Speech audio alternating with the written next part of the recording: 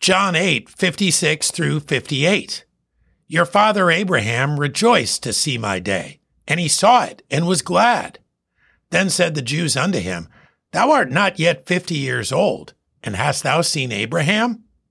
Jesus said unto them, Verily, verily, I say unto you, before Abraham was, I am.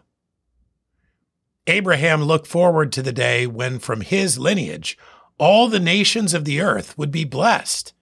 He believed God when this promise came to him, even when, from a human perspective, it looked so unlikely.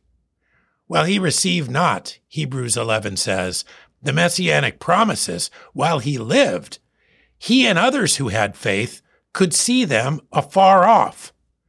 But before any of this happened in eternity past, Jesus was there. The Word was with God, and the Word was God. He was Abraham's creator and his Lord. He had no beginning and he has no end, the self-existent one, and the fulfillment of God's promise to Abraham and to the world. John 8:56 through 58. Your father Abraham rejoiced to see my day, and he saw it and was glad. Then said the Jews unto him, Thou art not yet 50 years old, and hast thou seen Abraham?